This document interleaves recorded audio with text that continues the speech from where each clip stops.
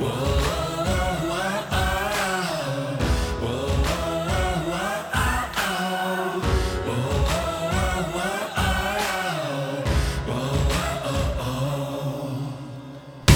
listening to the Revenge of the Birds podcast, part of the SB Nation Podcast Network, hosted by Blake Murphy 7 and Johnny Touchdown, all about your Arizona Cardinals.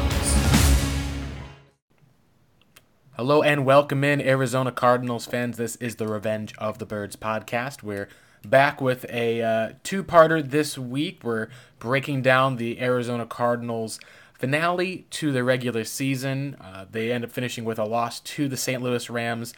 It feels like it's been forever ago that the Cardinals played the Rams, but we've been away for quite a while. We'll be talking in this episode also about the entire 2019 season as a whole. We'll be looking back at some of the progress of Kyler Murray, of Cliff Kingsbury, and Vance Joseph in their first year, evaluating the moves that Steve Keim has made. And then later this week, you can look for a off-season preview from us, kind of taking the current off-season as it is. But before we get started, at least for that one, I want to make sure that we get introductions out of the way.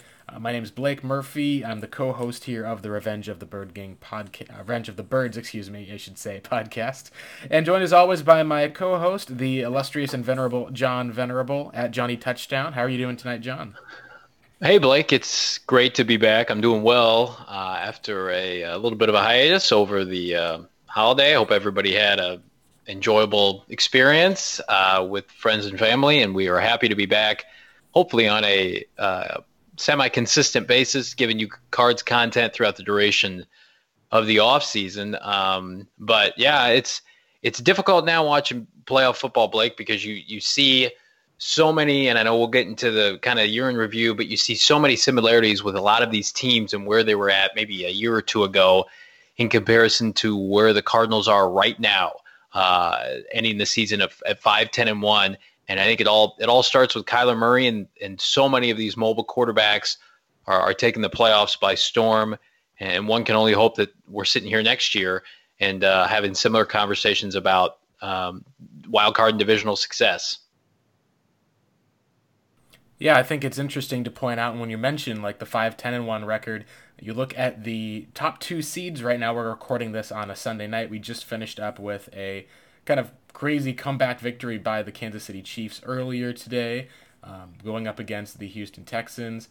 And also we had the Green Bay Packers making their way to the NFC Championship game, beating the kind of a little bit of a last hurrah for Pete Carroll, liking to punt on fourth down to give the ball back to Aaron Rodgers versus keeping it with Russell Wilson to pick up 10 yards. But you do you, Pete. It's just interesting to see. The Cardinals had an interesting, very interesting, I guess you could say, piece of all that story, considering the fact that the Seahawks don't even end up in that position against Green Bay without losing to the Niners the previous week and then losing to the Arizona Cardinals the week before. They lost 4 of their last 6 games. But ultimately, John, I think that you could say that the Cardinals, in a lot of ways, were similar to that 2013 year where they played spoiler a little bit to the Seahawks. And hopefully that's encouraging, because you look at the Niners had the number 2 pick last year. The Packers, I believe, also had a 5-6 win record as well. They were able to turn it around and are now the top 2 seeds in the NFC.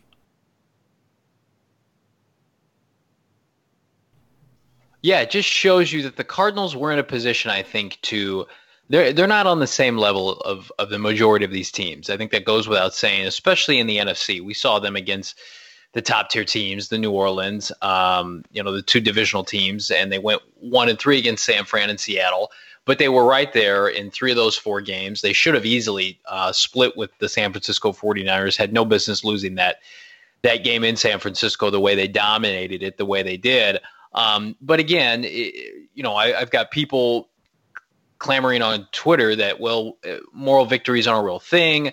If they were, trending upward, they would have finished with more wins. And then comparing it, Blake, to said 2013 Cardinals with Bruce Arians, that team had way more talent. They were underachieving. That's why Michael Bidwell made the transition. And then the whole time that offseason, Bruce Arians and Steve Keim put together a team filled with veterans.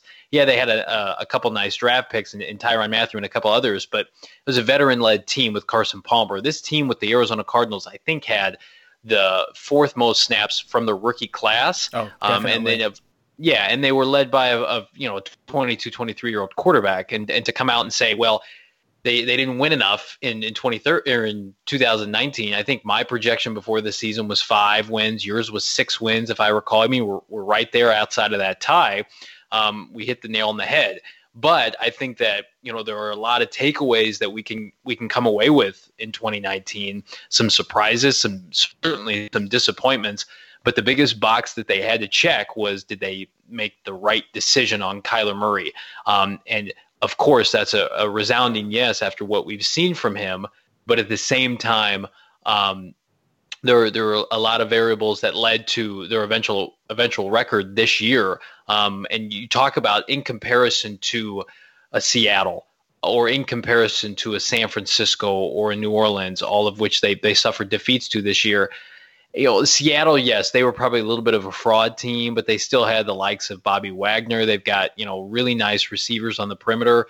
San Francisco has probably the best roster in the NFL, which is crazy to think about, but they went through a multitude of offseason rebuilds.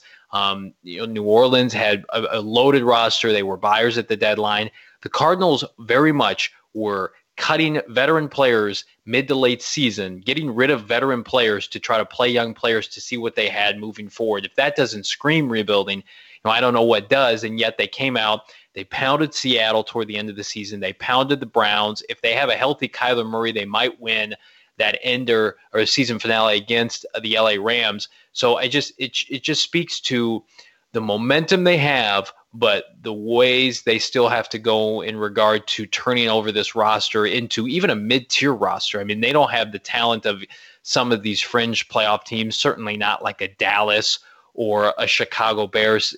I'm just thinking right now in the NFC, I mean, Tampa Bay, I think, finished with 7 wins. They've got much more talent offensively. So Kyler Murray can make up for a lot, but we certainly don't want to be too dependent on him when you look at the likes of San Francisco, who asked Jimmy Garoppolo to do just enough not to turn the game, on its backside and lose.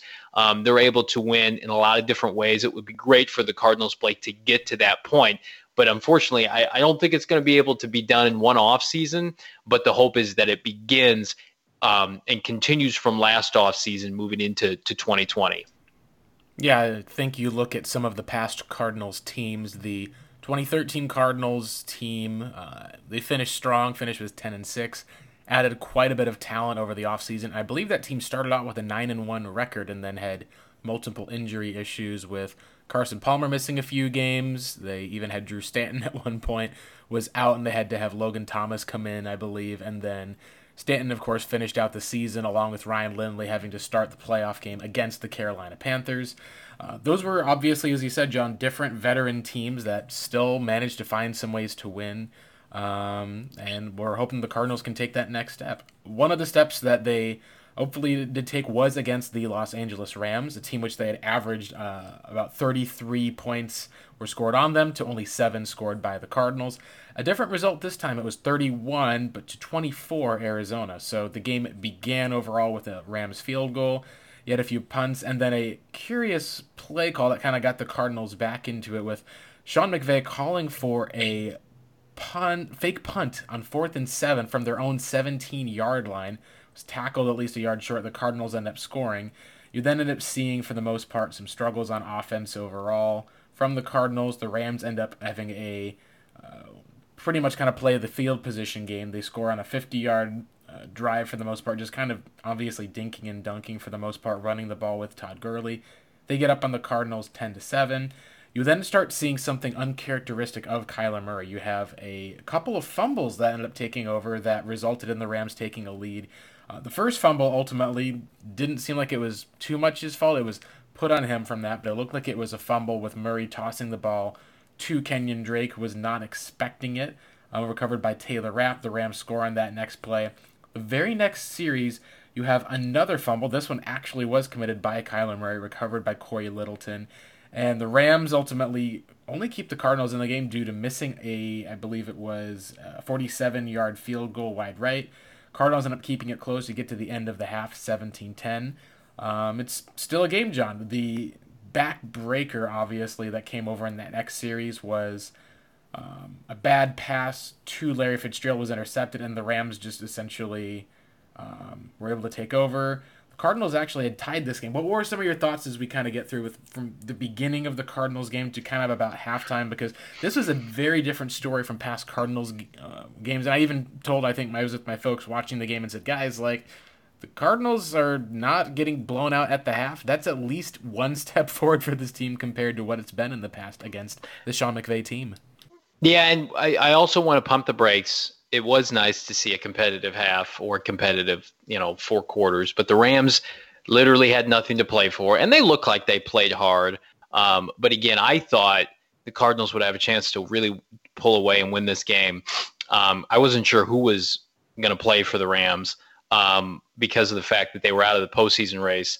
But they made a conservative effort to play competitively, and kudos to them. I would have liked to have seen them not play specifically their left tackle to see Chandler Jones have a chance at that sack record, and boy, did they make it a priority to stop him.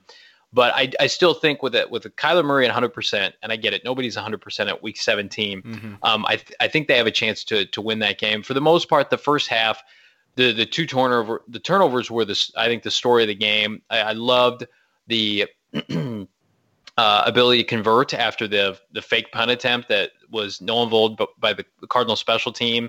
Kyler Murray comes down, hits a seam pass to what I think could be an emerging weapon in 2020, that being Dan Arnold, who really had a nice finish to the season. You talk about somebody who came out of nowhere, was on the Saints practice squad, was plucked, and I think they were pretty, I don't want to say upset, but they were pretty taken back by the fact that this was a guy that they had counted on to be a part of maybe future teams. And for that reason, the Cardinals thought, okay, if he's good enough to be with Sean Payton and to have a future in their, what they do so well in the Big Easy, maybe the Cardinals can, turn something out of nothing here.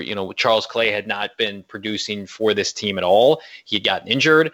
And so I think most of us just assumed that, this was maybe a late season body, but, only 3 games with the club. Arnold surpassed 100 receiving yards. He had a 76-yard game against the Rams in the season finale. And then of course that 23-yard touchdown pass in the process. So, he and Max Williams certainly seem like a formidable duo moving into 2020. Sure, they could add a position, but we'll see what happens there. I just wanted to point out how well I thought he played down the stretch. The Cardinal offensive line, I also thought, played pretty well. They only gave up 1 sack. And I thought really they controlled the game. I thought the Cardinals ran effectively when they wanted to. Kenyon Drake averaged, I think, over 5 yards per carry. But again, with the threat of Murray not being able to run, and he was a little bit gimpy, they really kind of sold out and did not let him take off, and for good reason. And so the turnovers were the story of the game. And then partially, the Cardinal defense played better. Patrick Peterson played well again, which is a really good sign for this team being competitive next year. But it was a combination of the defense just couldn't hold up toward the end of the game. Jared Goff still had a huge day. I think he had over 250, 300 yards passing with 3 touchdowns. I mean, he's just eating them alive. And then the Cardinal offense turning it over. It says 5 times. Really, the M play, I don't count that as a true turnover. They had the 2 fumbles, which were just killer, and then the Murray interception. So, at the end of the day, it's a frustrating loss because it shows you that, man, the Cardinals are 4th in the division, and I still think, and it could change in a single offseason, certainly with the Rams' limited cap flexibility, they're still clearly the 4th best team in the division. McVay is a Super Bowl contending head coach. Yes, they're making substantial changes to their staff that I don't think are in the best interest of them, but the Niners in the NFC title game, the Seattle Seahawks have only missed the postseason 1 time since they drafted Russell Wilson. I mean, the Cardinals are in maybe the hardest division we've seen in a decade, and that's unfortunate. They're not in the NFC East. And so the first thing you have to do is you have to leapfrog a clearly limited Rams team in terms of resources. And I thought it was a small, but it was a positive step in this game. But again, talent was on display. I mean, the Rams are loaded in their front seven with Aaron Donald. They have Corey Littleton, who the Cardinals should target in free agency. They've got Jalen Ramsey in the back end. They've got any of their receivers would be an upgrade over what the Cardinals have right now. So it's at the end of the day, you say what you want about Jared Goff, and I'm a kind of a Jared Goff apologist, because I think that when he is given ample time, just in the same realm as Matt Ryan, he can pick you apart. And the Cardinals have to hope that their roster begins to continue to, I should say, deteriorate, because right now, as much as I like to think that they're going to be competitive with them next year, I mean, the Rams are always going to have, in my opinion, a coaching advantage with McVay, and the Cardinals need to overtake them personnel-wise for them to have a chance to leapfrog them in 2020. And that's a tall task, Blake. Yeah, I think your hope is that Cliff can move forward to be able to kind of equalize a bit of that. There's still been some baffling decisions we have seen from McVay earlier this year, but overall, like you said, John, the Cardinals are in a spot where they're having to make a lot of headway against one of the toughest divisions in the NFL, and as a result, it's going to be not easy sledding unless one or two of those teams are able to take a step back. If all three of those teams are contending for the playoffs, it's going to be very hard for the Cardinals to take a step forward there. Just kind of wrapping up some of what we saw with the game. What's crazy is the Cardinals had a tie game at 17-17 after I believe it was a big pass to Dan Arnold over the middle, and then you end up having a just kind of a nice drive that they had downfield. There was a deep pass that, and this is unfortunate because Dan Arnold, there was a stat that was given out during the game, I believe, where if he had not been interfered with in one of Murray's deep passes, that was an illegal contact penalty that they had called on the Cardinals. You probably would have had Dan Arnold be the first tight end in almost 30 years or so to have 100 receiving yards for the Arizona Cardinals, which that's unbelievable. It's unbelievable, but it also shows how the Cardinals have struggled at the position, and a lot of it is just because they've never had a solid, dominant offensive line, a solid, dominant quarterback to get the ball to the tight end, and just the way the personnel has been used overall, it's been difficult. So the Cardinals tied the game on a Damiere Byrd slant pass. Byrd also had I believe, a big long pass at least that kind of woke up some of the team in the game, but he's turned into at least a suitable weapon. I think it's pretty well justified starting him over I believe, Keyshawn Johnson.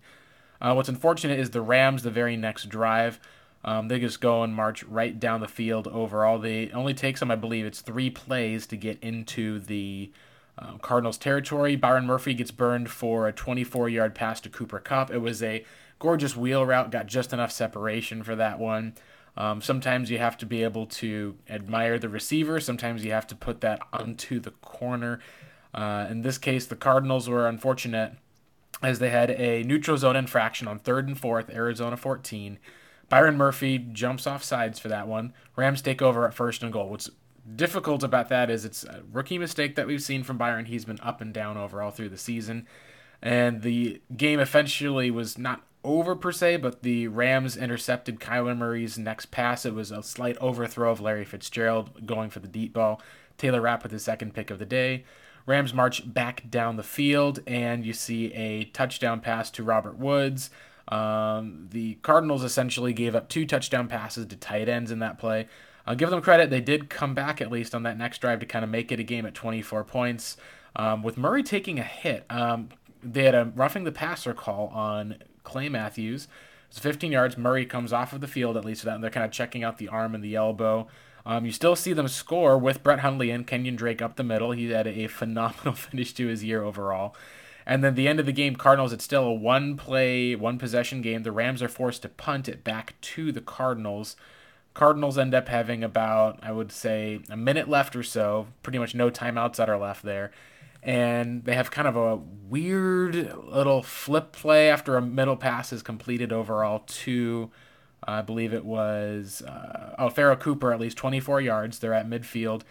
They spike the ball, 2 seconds left. Instead of a Hail Mary, you see a short pass to Damiere Byrd, kind of fumbles, flips it back. That's the final fumble of the game. The Rams recover and win. We find out post-game 2 very interesting tidbits of information. One was that Cliff Kingsbury admitted that Kyler still probably had a little bit going on with both his arm and also his mobility. And if you're going to attempt a Hail Mary pass, you're going to have to get him out of the pocket, rolling out, using some of that mobility to buy some time. You're also going to have to talk about the fact that his elbow, maybe it was a little bit dinged up. He came back in and completed the pass just fine. It's possible that there was just enough hurt that it was unwise to attempt a Hail Mary and get his quarterback killed. Cliff just said, all right, we're going to have this play that we'll put in here. We'll roll with the punches, see what we can get out of it.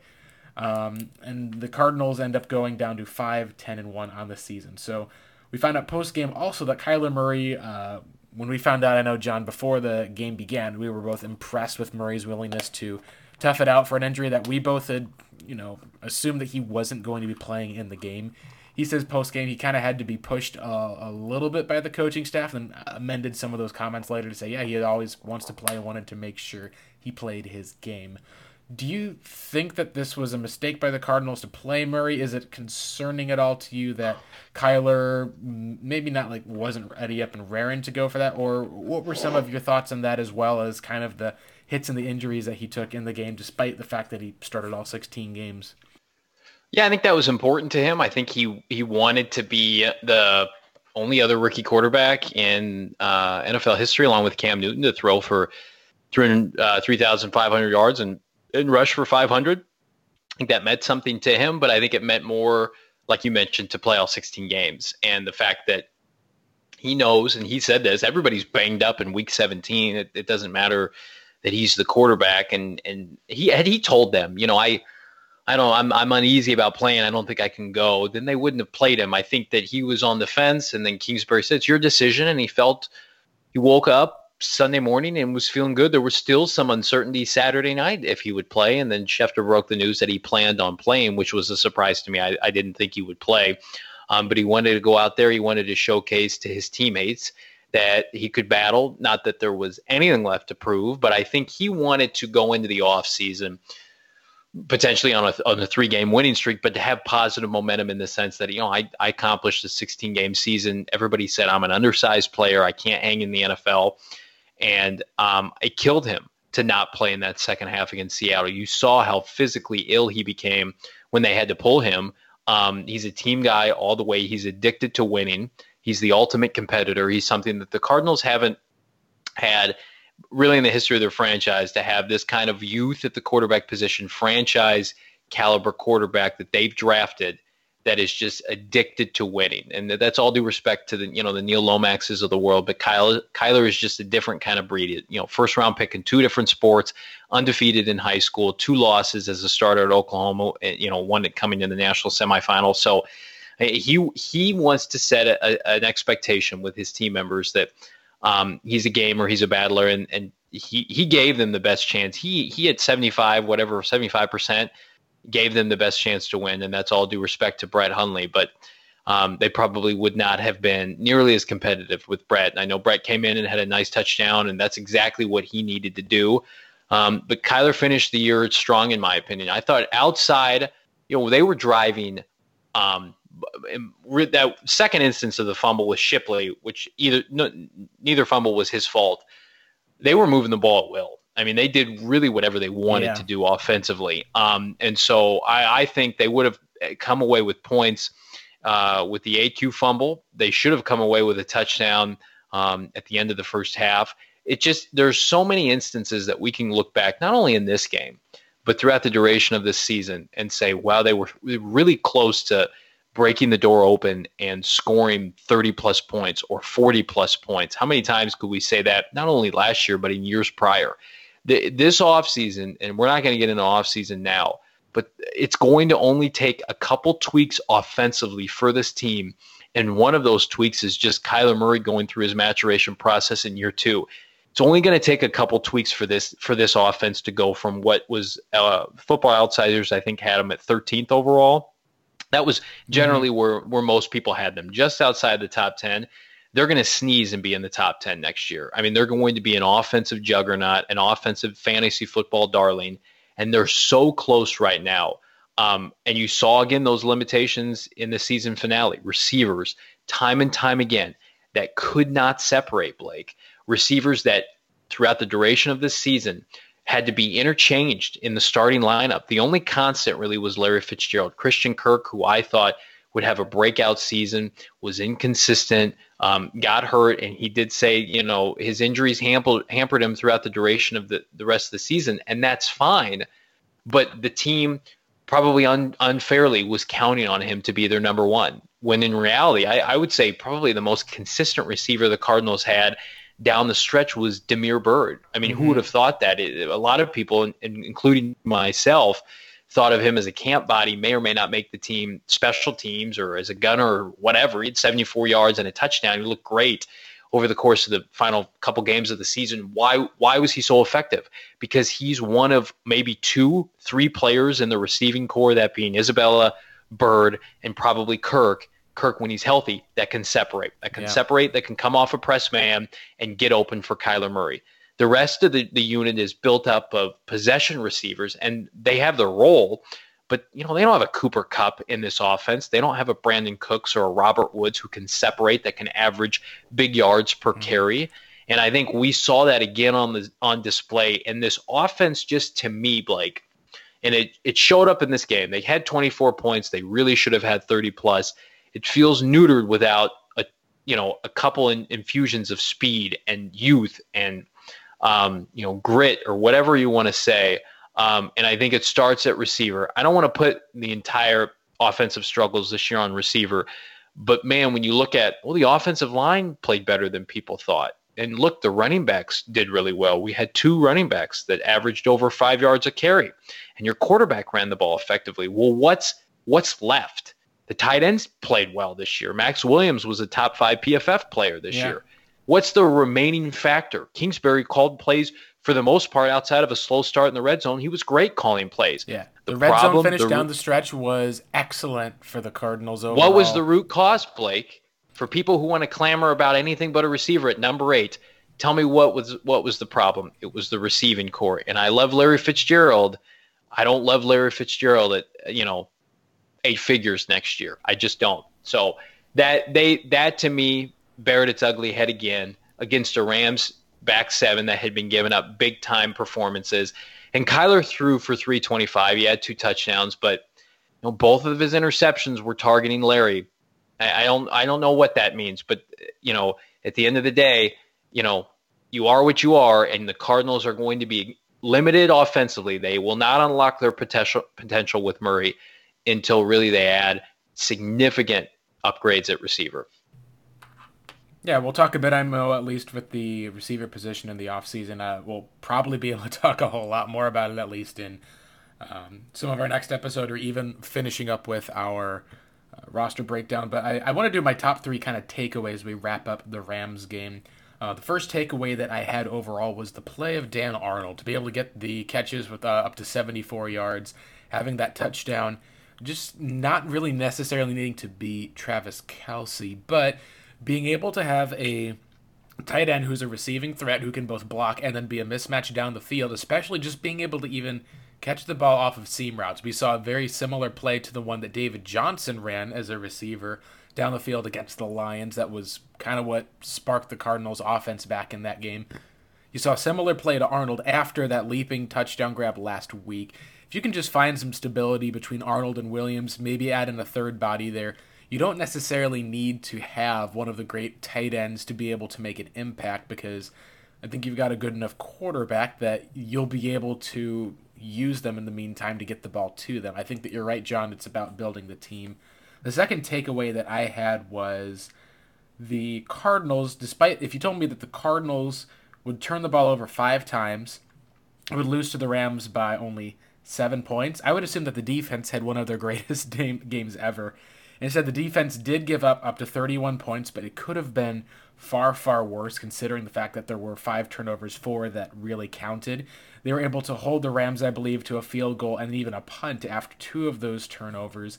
And the offense, for that matter, still scored 24 points despite turning over the ball so many times. So, to me, John, that was my second takeaway, was that the defense did take a step forward. I think a lot of that did revolve around the play of Patrick Peterson not being able to allow big plays in the run game as well. And the final takeaway that I had overall was just kind of the interesting thing that will follow with Kyler because even though that did come on an illegal play for the most part to hit Murray, just the fact that we saw a different offense when he wasn't able to be himself. There are questions about whether he'd play or not. I think that this was a great move for him to be able to say, hey, I'm playing hurt, everyone's playing hurt. His teammates talked post-game how impressive they were that he did gut it out through the injury, despite the fact that he was so not himself. He had probably 6-7 open yards in some plays to make a guy miss, and he just boom sat down on the turf because he's like, I'm not going to want to risk further injury, and I'm not going to try to scramble and take an extra big hit. I think that's going to be one of the questions that people will have is how much of the plays, the interceptions, how much of the development can he take a step forward to be able to play when he's not 100%, but things are on the line. You look at Carson Palmer gutting it out despite having the finger injury. Even you look at some of the other quarterbacks who've had gutsy performances. I think what a lot of fans are afraid of is, they don't want to have a situation like how Bears fans remember Jay Cutler sitting on the sidelines in a playoff game. We know now, obviously, at least between that, we just saw that happen with Carson Wentz. I think a lot of fans would prefer almost the Josh McCown types who played through a torn leg and an injury to make sure that they could give their team every chance to win. That'll be a question I think that people will have about Kyler just because he's shown to be so self-protective. I don't think I have that as much versus just recognizing that, he's a quarterback who wants to make sure that he isn't missing extensive time. But that was my third takeaway overall, was just that it doesn't really matter whether or not it's true. It is, I think, going to be something that follows Kyler just because we did see Brett Hundley finish the Seahawks game and then come in for a couple of snaps, at least overall, in the Rams game. It wasn't that you saw Murray play 100% of the snaps, but you did see him play 100% of the games and finish the season. All right, let's go ahead and move on. I think we'll do our top three takeaways will be kind of more of our game wrap-up segment that we'll do as we go throughout the, maybe even the draft or some of the other areas. But I wanted to focus now, John, on what we saw overall from the first year of Kyler Murray, the first year of Cliff Kingsbury, and then the first year for the Cardinals under this defense. I think the obvious thing to look at as far as we're starting was with Cliff Kingsbury, who a lot of people questioned if he was an NFL head coach. A lot of people questioned if he was just going to be a train wreck waiting to happen. Chip Kelly, we're skipping over the 10-win seasons for Chip Kelly and going right to the bottom. We didn't see that. We saw the interesting progression from in a training camp where the Cardinals essentially were not really running their real offense in the preseason. They ran kind of a vanilla offense, practiced with a vanilla offense in training camp, busted out a whole lot of 10 personnel and 4 wide, and it backfired very quickly. Or the Cardinals were scrambling for about 3 quarters or so. They put it together in the fourth. You think of how Cliff came into that game, apologized after the game to the end of the season, where you see the Cardinals, despite the fact that they're injured and hurt on the road with a quarterback who is not working, a wide receiver who, a core that's not great, and a team that's mostly built off of the run game and tight ends, you got to see a lot of progression where the Cardinals are able to put up the same type of 24 points. So what were some of your thoughts on Cliff year one? Because I think there's questions people will have. There may be even some limitations that we see in some regards, but overall you'd have to at least consider that from where the Cardinals were on offense a year ago, just simply adding essentially 2 more talented players, and then when they did get a running back who could run hard like Kenyon Drake, the offense essentially took off.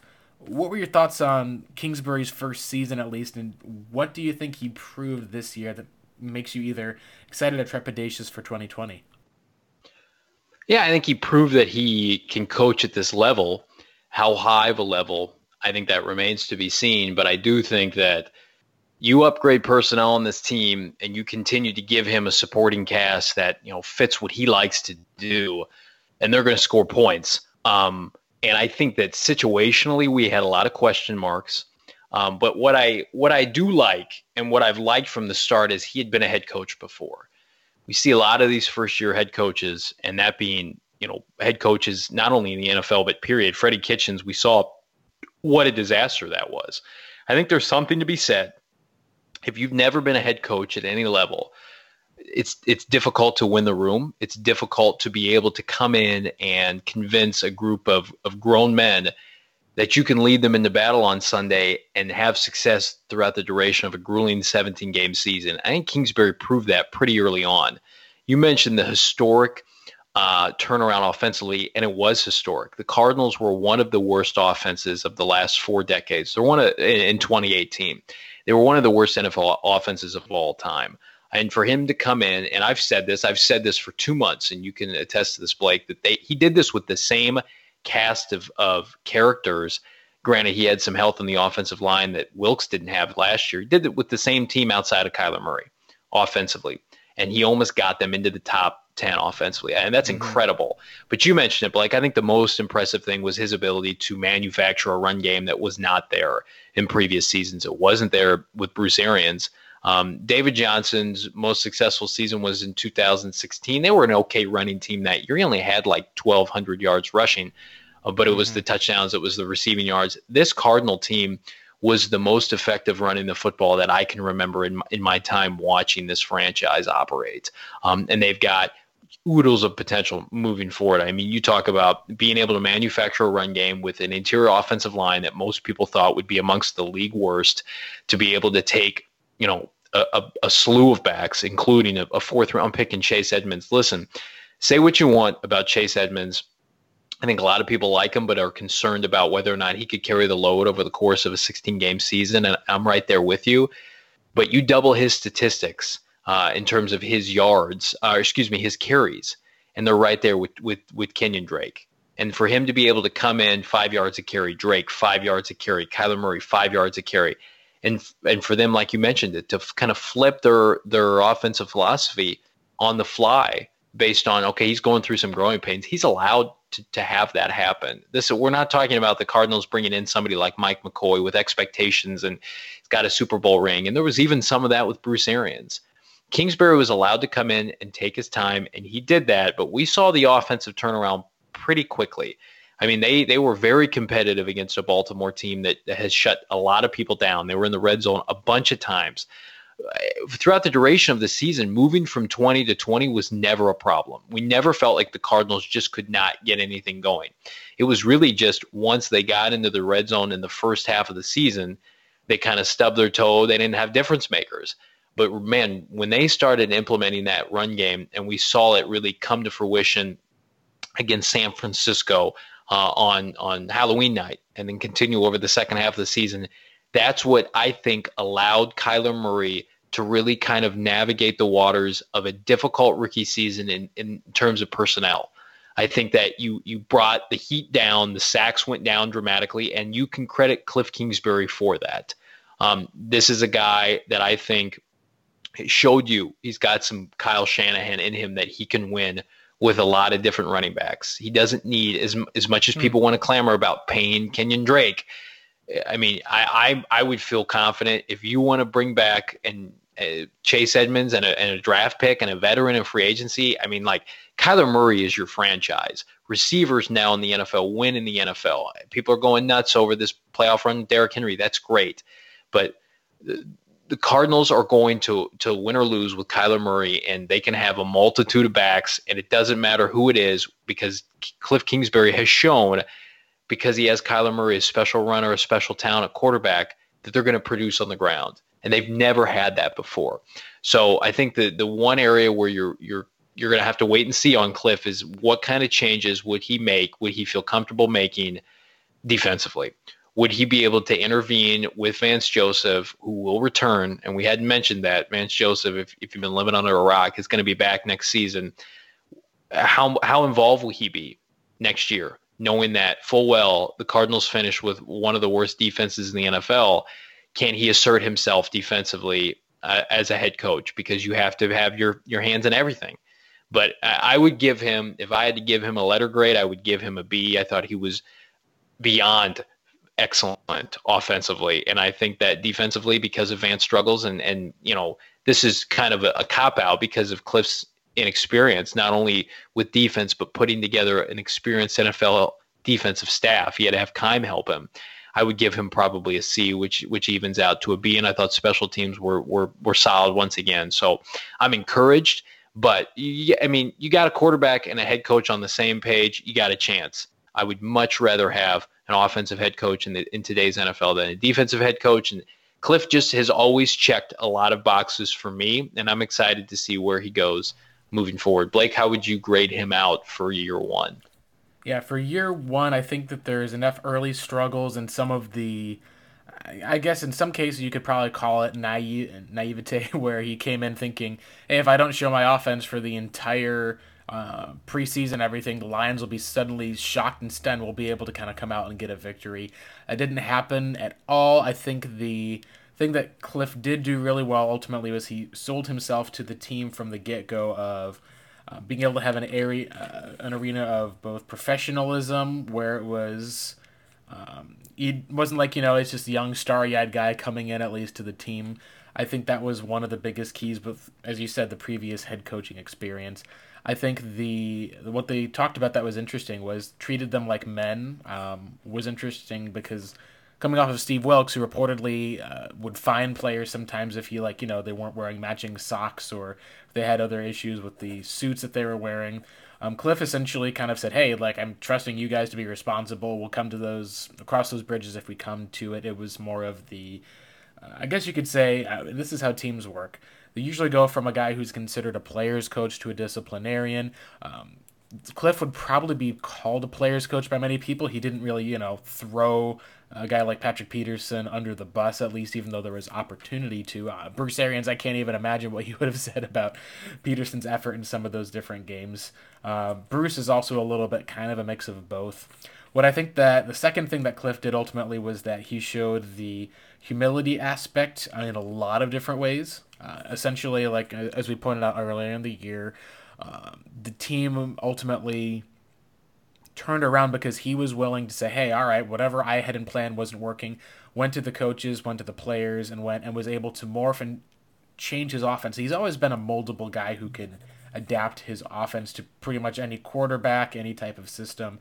Even the receivers, he was able to adapt them to.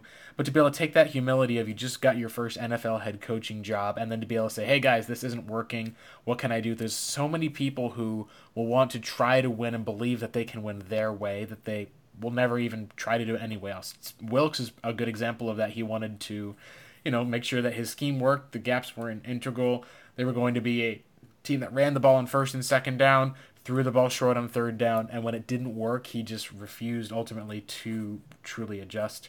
And I think the third thing that Cliff did overall is he showed a knack, and I guess you could say maybe innate understanding of being able to use situational football in a lot of different ways that kept the Cardinals in games they probably shouldn't have been in, and in some cases gave the Cardinals an edge against teams. I think of the Tampa Bay game, where you look at the game plan that was designed essentially to attack Tampa Bay's corners, that fourth down call to Max Williams, some of those play calls that were, you just kind of look at this and say, "Oh, that was genius." They really did a great job overall of being able to show that Cliff is a guy who, as a game planner, as a play caller, he's right up there with probably some of the guys in the upper echelon of the league, because a lot of those guys who are top play callers that were hired from this last year had offensive experience. They kind of ended up having issues or flamed out. There were people who complained a lot about Matt LaFleur's play calling early in the year. He kind of seemed to figure it out late. Zach Taylor never seemed to really show much of anything. I think that the Cardinals overall, by finding someone who is able to design and understand offensive football and be able to understand a lot of the analytical aspect behind that, he understood, hey, if I can use the read option and use Kyler Murray bringing extra guys, having to cover, and being able to spread out defenses, he was able to manufacture one of the best Cardinals rushing attacks we've seen since at least I can think of the Beanie Wells 2011 year, where he was healthy for the 1 year. They went off because they weren't really trusting their quarterback to throw. I would give him probably, I'd say, a B minus overall, which you could probably argue compared to what it was last year to this year, you could say that it'd be an A. I think that it did show room for growth, room for improvement. And we got to see that by Kingsbury. Hopefully we'll be talking about a higher grade next year. Let's shift over the attention to Murray himself, because this is the question I'll have for you, John. With the 3,500 plus yards, you have a total of 22 yards, 20 touchdowns on the season overall with his passing. You also talk about the rushing attack. He was the first quarterback since Cam Newton, I believe, to have that number of passing yards and also being able to rush for over 500 yards this year. He also added, I believe was it 4 touchdowns on the ground as well. What were your thoughts, at least overall, Murray? And do you believe there's an argument against him being the Rookie of the Year this year? Well, that's a tough question. I think that he is. I had somebody point this out to me, and they're correct. I was arguing he was the most valuable rookie, period, and he is. There's no doubt where this team was, the division they played in, the strength of schedule. But it's not most valuable rookie. It's offensive rookie of the year. So, I mean, if you want to talk about like who is the most impressive offensive rookie, then it gets a little muddled. I still think it's Kyler, but I think there are other variables involved. I think it helps that for A.J. Brown that he led a Tennessee passing revival toward the end of the season, and he went over 1,000 yards.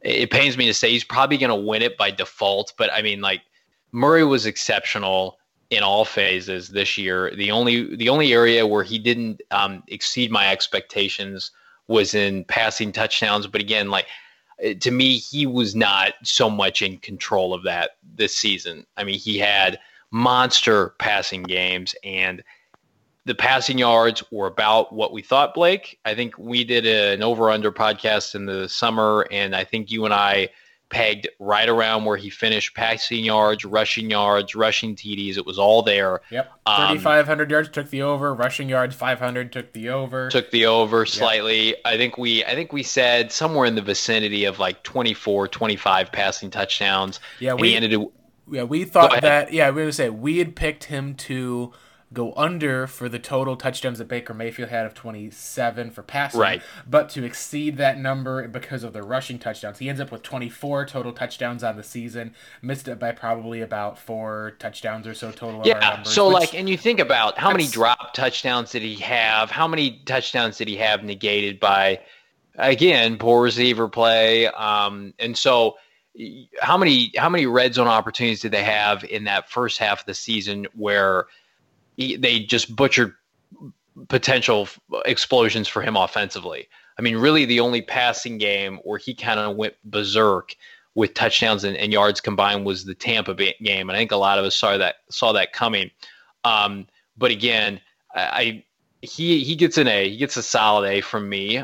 He was the most impressive passer I think that I've seen since Carson Palmer's MVP-like season in 2015. And then before that, you would have to go to Kurt Warner's final year in 2009. But I do think with his combination of rushing and passing, it's one of the greatest and this, again, this may seem like I'm overreacting with praise. I mean, if you're listening to this podcast, you've been a fan of this team for as long as we have. There's been some horrendous quarterback play. So, bear with us when I say that it's one of the greatest quarterback seasons they've ever had in Arizona. 64 completion percentage. He is going to, I think, get close to 70 next year, which is going to be insane, but I do think it's going to happen. He is so accurate. I think where he surprised me, his accuracy with his deep ball is so exceptional. Mm-hmm. I think he's a top 10, top 5 deep ball thrower in the NFL right now. And I knew he'd be good, but I knew he had the arm strength, but his accuracy downfield was fantastic.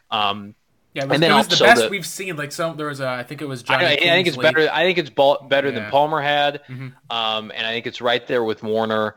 I think, and then of course the lack of fumbles. I don't put the last two fumbles in the finale on him at all. The fact that he was so careful with the football, and I think that you're looking at next year. Not to get into projections, but I think single-digit interceptions. I think we're talking about 25 to 30 passing touchdowns. It's close to 70% completion in terms of throwing the football. I think we're talking 4,000 yards passing. It's going to be. He is going to be everyone's fantasy darling, everybody's projected breakout in the same realm of Patrick Mahomes, Lamar Jackson. The only thing that worries me is those 2 seasons kind of came out of nowhere, whereas this is very well telegraphed. But I think rightfully so. I think he's shown with his competitive nature in the division that he is not afraid of the San Franciscos, the Seattles, the LAs. And I love Carson Palmer, but the Cardinals got just beat to a pulp most games against the Seahawks and even sometimes the Rams. And really, it was their defense that kind of had to keep them hanging in and outside of 2015. With Kyler Murray, it feels like if the defense can just be adequate in those games, like he's going to do enough to carry this team on his back. So he was phenomenal. I think he played well enough, and I'll end it with this. I give him an A. I think he played well enough, in my opinion, Blake, to have an 8 or a 9 win season. The defense was so poor this year, it cost him, multiple games. We're talking about maybe both San Francisco games, the Tampa game for sure. The LA game, probably 50-50 at the end of the season. But the Baltimore game, the defense did not play well. I thought Kyler played really well, and I thought his receivers let him down in that game. The Detroit game toward the end of it. I mean, just there were so many instances where just if they could have made one play, we're talking probably about a 500 or better team. But they're going to be better for it because of the draft pick and the draft capital, their roster turnover, and they're going to upgrade at positions that hopefully they need to. But Kyler on a surface, I mean, he had a fantastic year, and if they keep him healthy and he wants to continue playing football, which by every account he's moved on from baseball, he's going to go down as one of the greatest Cardinal players ever, even if he doesn't ever win a Super Bowl. But the goal is to win a Super Bowl, and I think hopefully he gets us there, Blake. Yeah, you have a lot of hopes and expectations out of what you've seen, and what's great is that it doesn't feel like it's a case of people were looking at RG3, and that may be a common comparison. When you look at the second year for RG3, what ended up happening with him after the injury, that seemed to set him back quite a ways. You're hoping that he can take a step up in year 2, similar to what we saw from Mahomes, at least, and Lamar Jackson. Even the likes of Mitchell Trubisky was able to improve from year 1 to year 2 once they were out of being a rookie.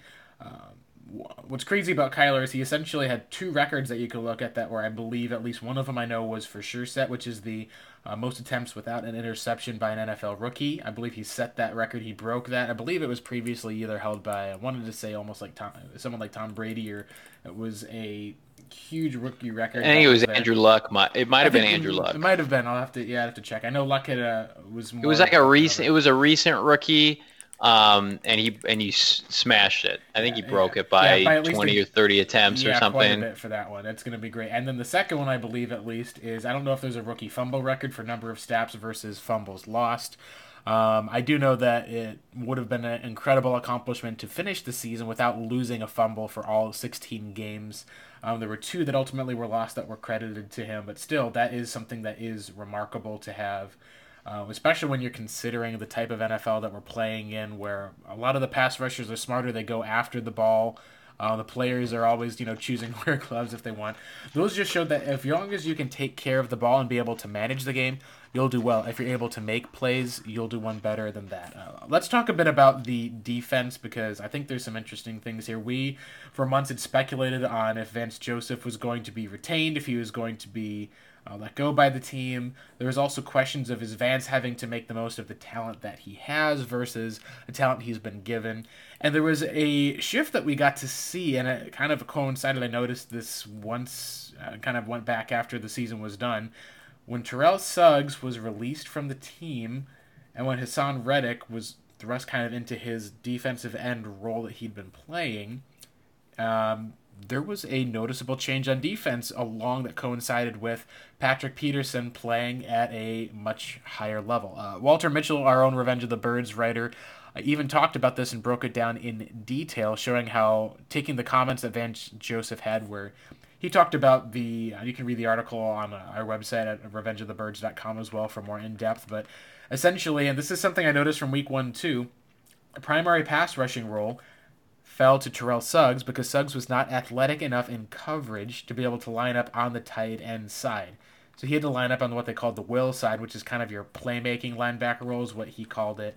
And then the tight end side was where you had Chandler Jones. Once you were able to switch the 2 of them, you put Chandler on the primary pass rushing side, able to just go one-on-one often against the tackle. And you had Hassan Reddick, who, even though he hasn't been great in coverage in his career with the Cardinals, is still at least athletic enough overall, was able to rush. That's when you saw the defense overall kind of take on a new mold. We've also been able to notice a lot later in the season where there was kind of a soft zone that Vance had been playing that seemed to disappear. And the Browns game, Peterson took Odell Beckham Jr., he shadowed him, followed him around. You saw Byron Murphy back playing in the slot, which is the spot that he had been kind of drafted to play in a lot of different ways, where the Cardinals had been playing him outside. And you saw probably their best three defensive efforts of the season overall when they played a lot more of that man coverage. At the same time, you also saw Buda Baker, the Pro Bowler, come down out of being a deep safety, some maybe 10 to 15 yards downfield, and able to make plays in the box, able to rush the quarterback, able to make plays in coverage. And you saw Jalen Thompson kind of playing a lot more of that further back kind of safety role. But even then, he didn't play that 10 to 15 yards downfield. It was more of you would see kind of the two safeties. So they played a lot more of an aggressive style of defense late in the season. As a result, instead of giving up on average 30 points a game, they only gave that up to the Rams. The rest of the time, they held their teams below that and were able to make some plays. So the question I'll have, John, is this a case where Vance Joseph, throughout the whole season, is not playing the defense he probably should be playing? And then when it comes up and, hey, we got rid of Suggs, okay, we'll move these guys around now. We just, we didn't want to bench the veteran and was under a threat of potentially not coming back if the Cardinals were to lose 9 games straight. Is that a case where really this falls on Joseph just not adjusting until he had to, and that just kind of is just some of the, I guess you could say, lunacy? Or is this a case where Steve Keim and some of their decisions that they made perhaps held Vance Joseph back? I don't know if we're going to know for sure, John, but what are some of your thoughts, and is that room for optimism regarding Vance Joseph, maybe some pessimism, or what are your thoughts on that, John? Well, I to be fair, I thought he'd be back after the Seattle game, the great effort by the defense, really probably their best performance of the year. So I didn't go into the game against LA thinking they'd make a change. I think you and I have been vocal that they probably should make a change, but we were both in the camp that they're gonna keep him for another year. And I don't think it's primarily his fault. I would probably give it like a 60-40, 50-50 split, leaning more toward personnel. Because of the misses, the countless misses in the front seven, the situation at cornerback, when you talk about Peterson's suspension, Robert Alford's injury, investing money in DJ Swearinger, investing money in Terrell Suggs. And so having your top defensive lineman, kicked off the team for an arrest, cutting Robert Nkemdiche. I mean, Vance Joseph didn't do any of that. And so this is probably the most starved defense that we've seen in Arizona probably in 10, 15 years. Even when they were bad, they've always had a couple really nice defenders, whether it be Dansby or Dockett or Calais or DRC or Peterson in the early years. They've always kind of hung their hat. They've had like three or four guys that made them respectable, and usually it's the offense that would bring them down. Well, it's the flip side now. We haven't really had a historically poor defense in some time, and we've had one really the last 2 seasons. So I know fans are frustrated, but again, we've done it many, many times. We've broken down this personnel, and it is by far, I don't even want to say amongst the league worst. I think their defensive line that they fielded this year was the worst in the NFL based on talent, and that's no disrespect to those individuals. They get paid big boy money to play football, but outside of Corey Peters, who's I think a solid contributor, their 2-5 techniques were awful throughout the duration of the season. And that's on Steve Keim. Their outside linebackers, outside of Chandler Jones, they got better once they cut their top free agent signing. When free agency opened, they signed Terrell Suggs day one. 2 of them. And Tremaine Brock and Terrell Suggs are both gone. Yes, Tremaine Brock, yeah. Well, yeah, and here's what I would say.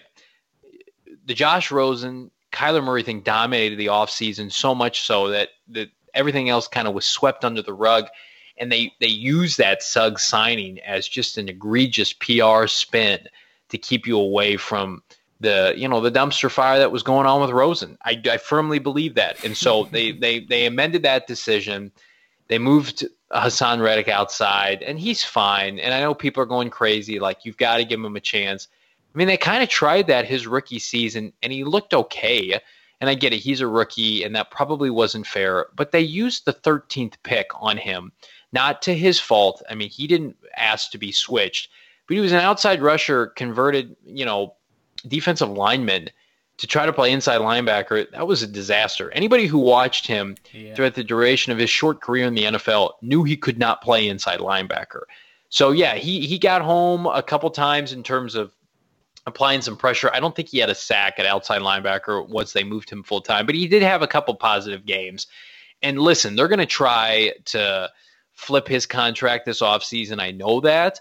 But if not, they'll keep him on the roster. They don't have to pick up his fifth-year option yet, but they'll make him a rotational guy. But I mean, that's the kind of garbage that Vance Joseph was dealing with. Yes, he, like you just mentioned, having Chandler Jones not be your primary rusher is a huge mistake. You don't need to accommodate a 37-year-old washed-up outside linebacker. If you're worried about covering tight ends, then you need to get Suggs off the field and play Cassius Marsh or another guy, Hassan Reddick or whomever. Chandler Jones should always have, his hand in the ground, always should have, primary target being the quarterback, getting after the quarterback. So they've had issues. They still have issues, but I think they are slowly transitioning toward respectability in the sense that they're hopefully going to move from 32nd, 31st, 30th overall in certain defensive categories to maybe the mid to high 20s.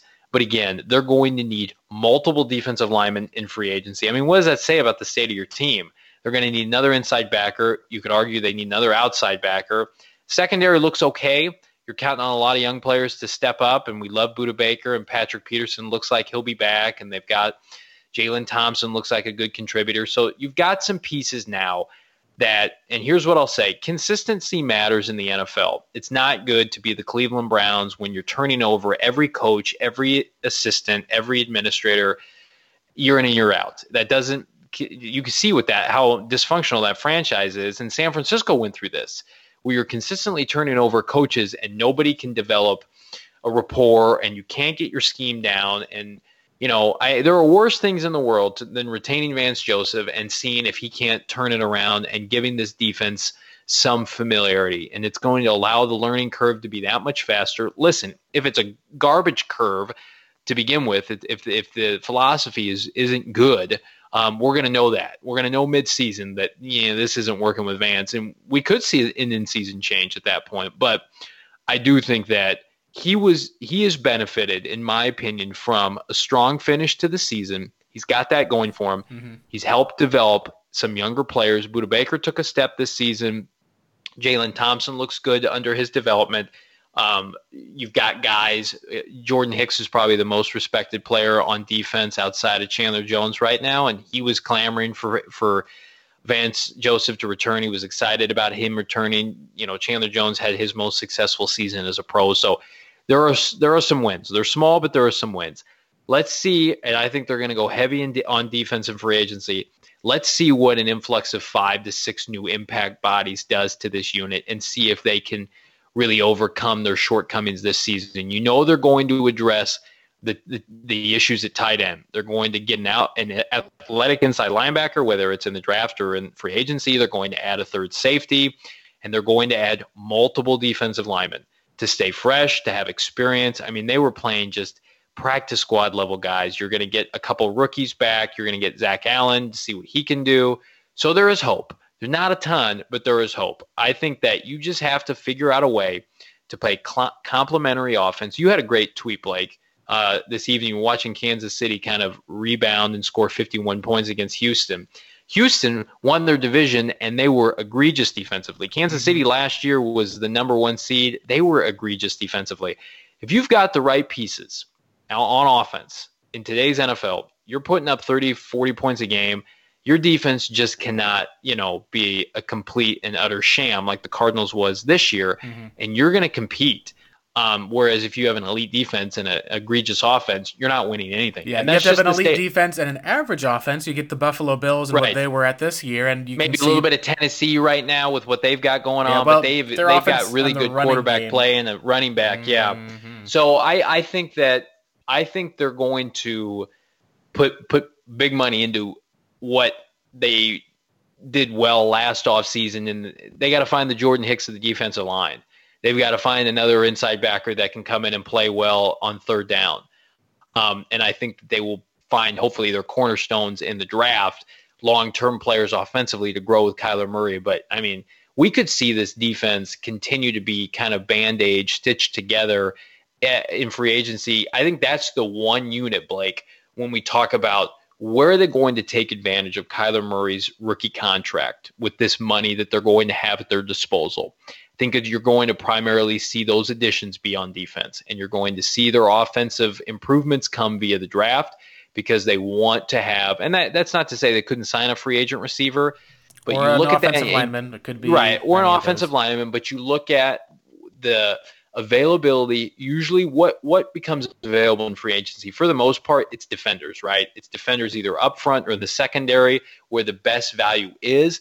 And I think that, elite offensive tackles don't hit the market, right? Elite wide receivers, for the most part, don't hit the market. You won't want to pay big time running backs anymore. The elite tight ends, the Ertzes, the Kelseys, the Kittles, they never see free agency.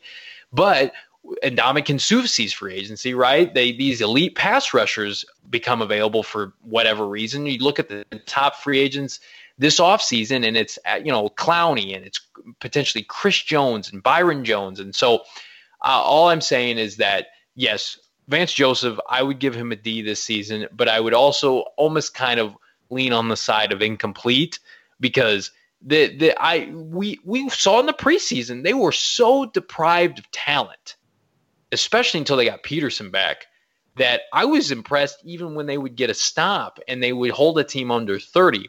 But they went throughout the entire season without holding a team under 20, and that's a problem in and of itself. So they got a long way to go, but we're going to see significant changes for the better or worse, Blake. Yeah, the changes at least will be coming. Let's do kind of a little wrap up with our looking at some of the status of Steve Keim. Obviously, he was someone we never felt was in danger at all. There's questions about it. It will probably depend some on the Cardinals 2020. The need, I should say, to have a GM that paired with Cliff Kingsbury and gave Cliff 2 years after the Cardinals made the decision, hey, we've made a mistake with Steve Wilkes. We believe we're on the right track, though, and moved on to an offensive-minded head coach. That kind of almost guaranteed that Keim was going to get at least 2 years, because if you let him go after year one, usually with a general manager, you don't let them go and then say, hey, we're going to have another guy completely change the direction of our team. Also, you're going to have to be sold on this is the right coach and the quarterback to lead us. Usually it's the GM who's making that decision. Let's review a little bit of the free agents who were signed with Steve Keim before we talk about the rest of the draft picks.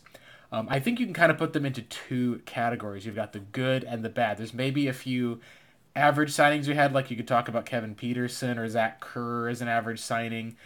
You can maybe even talk about, if you want to say Brett Hundley as a backup quarterback, maybe that's average for the fact. I think you could count it as a win that he was able to come in and make some plays and be able to guarantee the Cardinals win. But you got the categories. There's good players that were signed this year, and in my opinion, I think the good does outweigh the bad. I'll be honest. I think that you talk about the signing, at least, that started with Jordan Hicks, who kind of cemented the defense. I don't know why the Cardinals chose to, again, let a guy like Josh Bynes go. Maybe it was more of the 4-3 fit.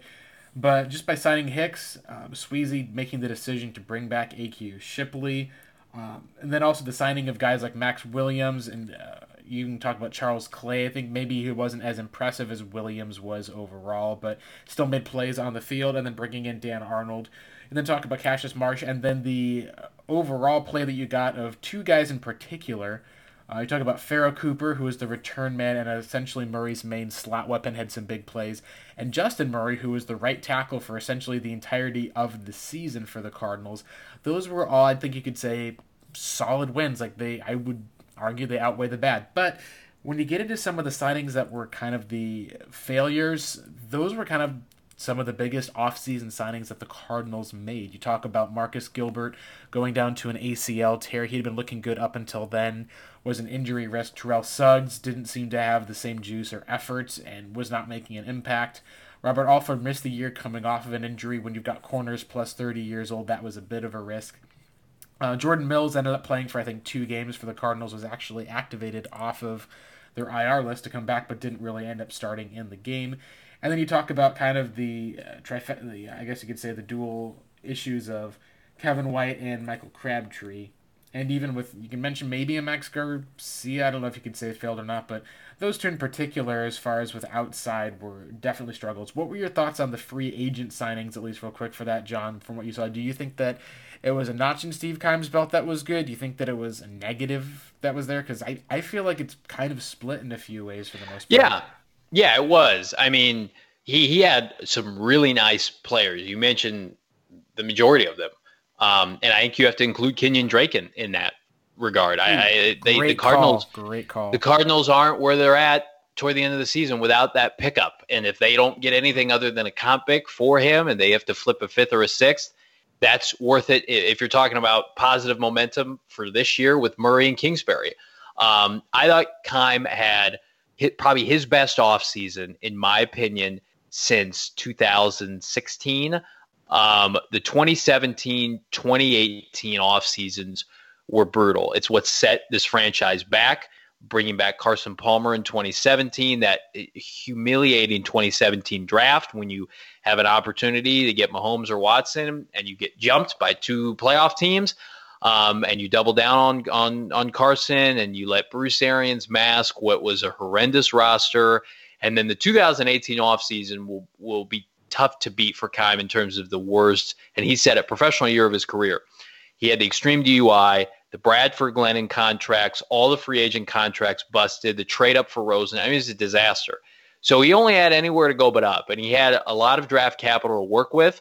I think Blake, in my opinion, free agency of the draft, I would probably give him a C+, leaning on the side of a B- just because of the Murray acquisition. He had the stones to say, you know what, I made a bad decision with Rosen, or I need to upgrade, whatever, however you want to phrase it.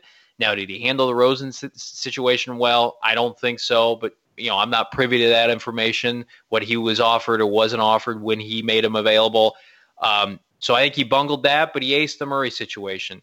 He had some really quality free agent signings, and he had some poor ones. I think one of the things that probably isn't talked about enough is he, in my opinion, when you talk about having the first pick in every round of the draft for a rebuilding team like the Cardinals, I did not think his draft was impactful enough year one.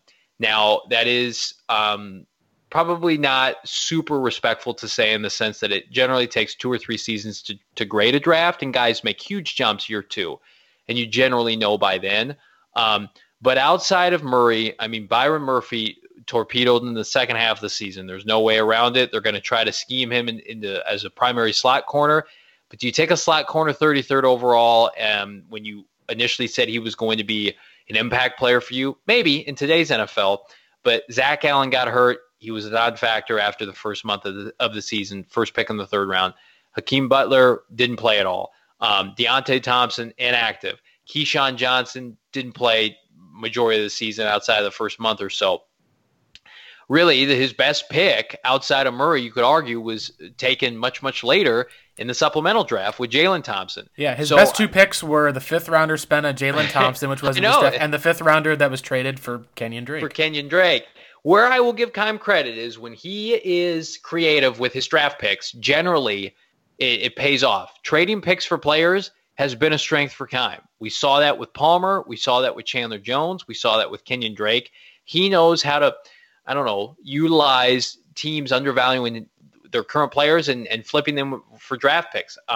So I am hopeful for, you come out of that draft with Murray as your franchise quarterback, and then if I think Byron Murphy's going to be good, the Cardinals really just need him to be good, because then the rest of that draft, the Isabella pick is what it is at this point. Zach Allen, we hope, can just be a contributor. It's too early to grade the draft, but that just kind of stuck out to me as was like, I'd like to see some of these guys emerge over the second half of the season, and I just didn't see that. But I do think his free agent signings and like the Michael Crabtree situation, that was rough. But you know what? He got to camp, and they saw the receivers, and they knew this isn't good enough. Kingsbury probably told Steve, like, we need some help here. And you saw that. That was their issue all season. You could probably make a critique that maybe they should have tried to pry away a Devontae Parker when Miami was selling anything and everything. Maybe they should have started calling other teams and looking for a receiver. And who knows, maybe they did, and the asking price was too high. So I give him a C+. But he nailed the most important thing, which was the Murray acquisition. And if he's not around to see that come to fruition, we'll still be thankful for that call by Steve. Yeah, I think you talk about there's probably about 10 wins or so that you have there for the most part, and there's about six, I guess you could say, maybe losses. We'll still see the jury's out for the most part on Vance, Alford, and obviously with Swearinger, Brock, Crabtree, Witt, and Suggs off of the team, it's difficult, but you at least are able to see the positives outweigh the negatives, and that's part of why I think Steve Keim is coming back and why I don't think it's the worst thing in the world that he's coming Well, back. and real quick, Blake, Mm-hmm. Let me say this. What I like about Steve, regardless of how you feel about him, he's not afraid to turn over the roster. He tried to do that with the number one waiver claim. Majority of those guys blew up in his face, but at least he tried to turn it over, and I think that will help them move. He will not be stagnant with guys like Reddick. I can tell you that. Yeah, I think that's one thing that will be key. I was kind of almost a last chance for Reddick. I'll be very curious to see just as much as well for like the difference between what you might call of a Steve Keim move, at least that's done, versus also maybe a move like I could totally see Steve agreeing with Michael Bidwell to bring a guy like Terrell Suggs in, and that being a Bidwell type thing, because that's something that he, after being for the team for years and years, remembers the pain of passing on the local kid and seeing him go on to have a Hall of Fame type career. Let's end it with this at least. We'll be talking a lot more about the offseason, looking forward at least in kind of part 2 of this episode. But let's talk about the Andy Isabella versus DK Metcalf type of argument, because a lot of Cardinals fans right now utterly Do we have to? I think it's at least worth mentioning a little bit, because there was one great point that was brought up on the kind of our sister podcast show, the Rise Up C-Red podcast show, that I thought was interesting enough. Isabella was someone who, as we all know, I shared about the timeline in an article on Revenge of the Birds that went over kind of how Andy had a rise for the most part and a lot of hype because of the speed, the deep ability, struggles at the Senior Bowl, bounces back with some great catches, gets drafted by the Cardinals. They have a coach that's went to UMass. It's on their staff. Cliff, called him a little beast. They love the guy at the Senior Bowl. And then you end up kind of seeing outside of the 88-yard touchdown and then the catch and run, it looked like he was starting to carve out a role for himself. And then outside of a block that he made on the Larry Fitzgerald kind of running touchdown in the Seahawks game, we rarely got to see him after he got moved back outside. They didn't really seem to integrate him as much. The point that they made on the podcast was it's really hard to compare DK Metcalf and Andy Isabella, because even though they're both listed as wide receivers, not only is it the size, but essentially they're probably playing what the Cardinals would consider different positions.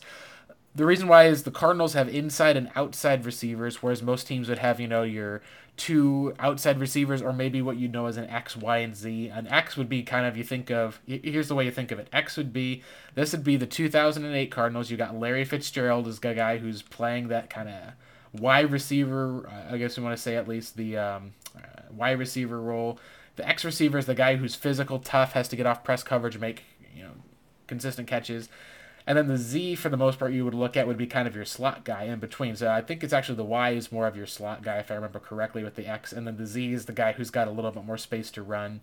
That's how most teams would do it. Cliff, he runs so much four wide, he doesn't view it that way as far as guys go. He has outside receivers to face those cornerbacks, and he has inside receivers. So he's got two slot guys and two outside guys. And the slot guys are supposed to work the field, be able to make space, make catches over the middle. The outside guys are going to be like your burners, your comeback routes, and also your deep threats.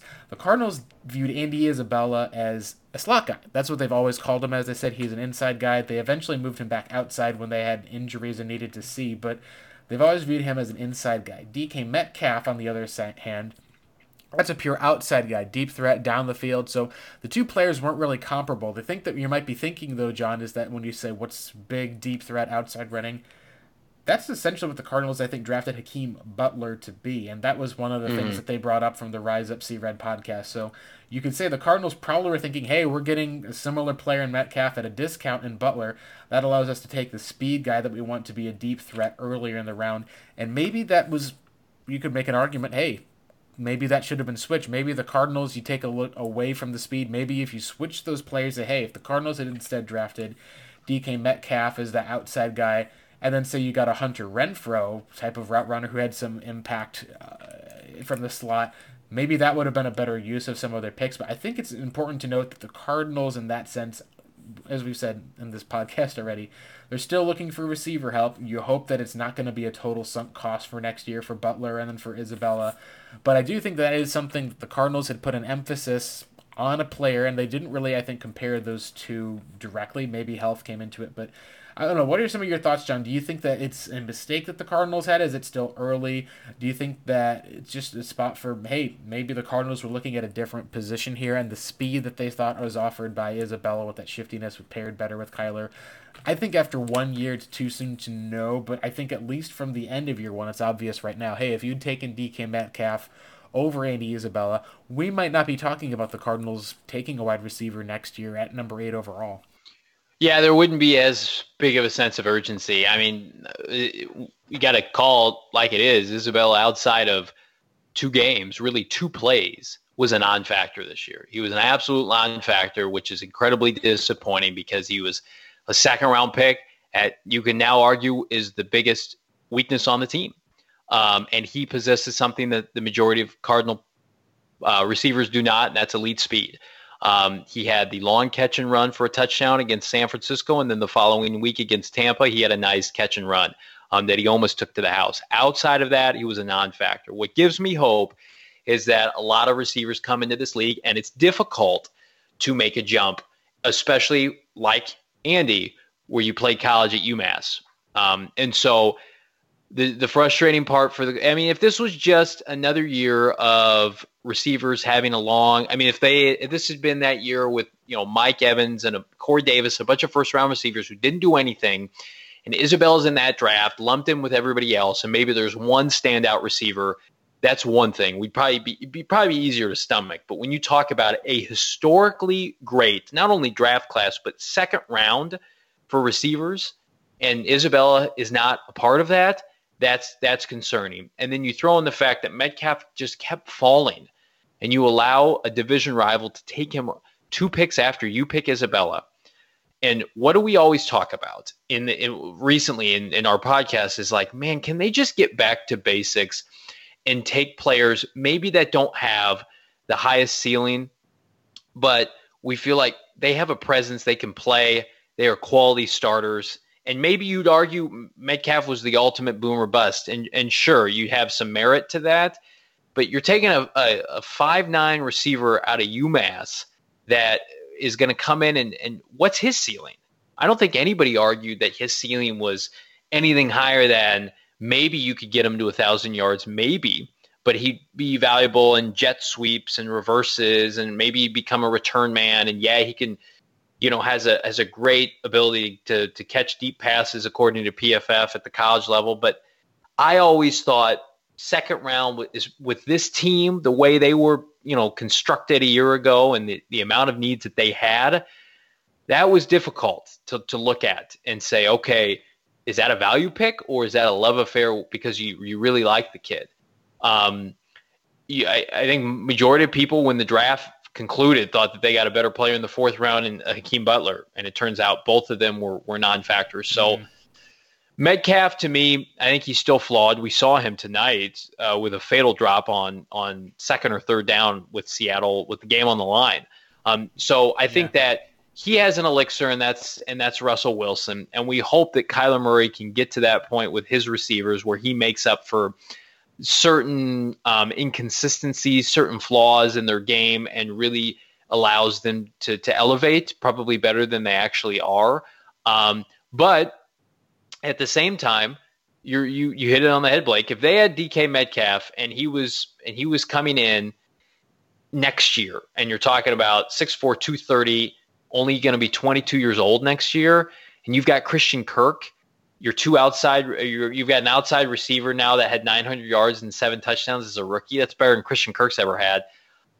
You probably feel pretty good about, you know what, we can really go BPA at 8, or we can go offensive line and be fine and maybe take another receiver, or maybe we target somebody like Robbie Anderson in free agency or something like that. Whereas now it feels like with the Cardinals, you know how I feel about the Fitzgerald situation. You're really talking about they probably need to add 2 or 3 receivers into the rotation, and certainly an alpha on the outside. And unfortunately, Metcalf really could have been that player for them, and hopefully they'll learn from that. They need to get back to drafting players, again, that have huge, huge upside, but at the same time, their floor is not inactive, or their floor is not, they can't get on the field.